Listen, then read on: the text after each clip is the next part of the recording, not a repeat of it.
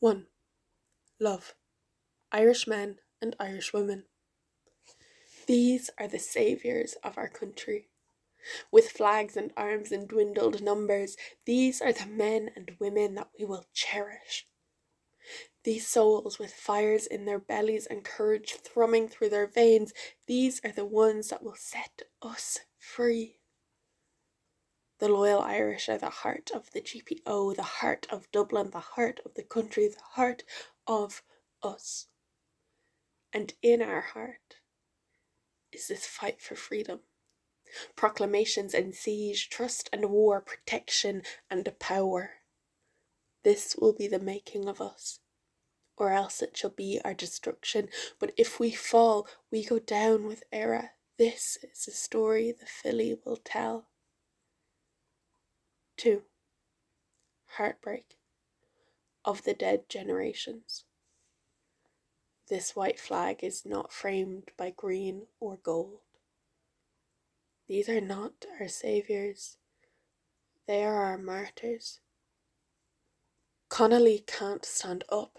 He is dying. Red Cross drive him. The gates of the jail swing open. Stone breaking yard.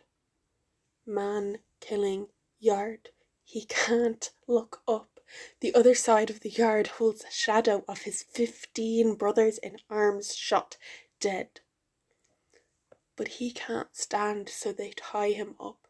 Rope on chafed skin, weak and clammy skin. When he is fastened to the chair, Connolly dies too. Bullets riddle an already wounded man. This rising takes its last breath. And the country riots. 3. Hope summons her children to her flag.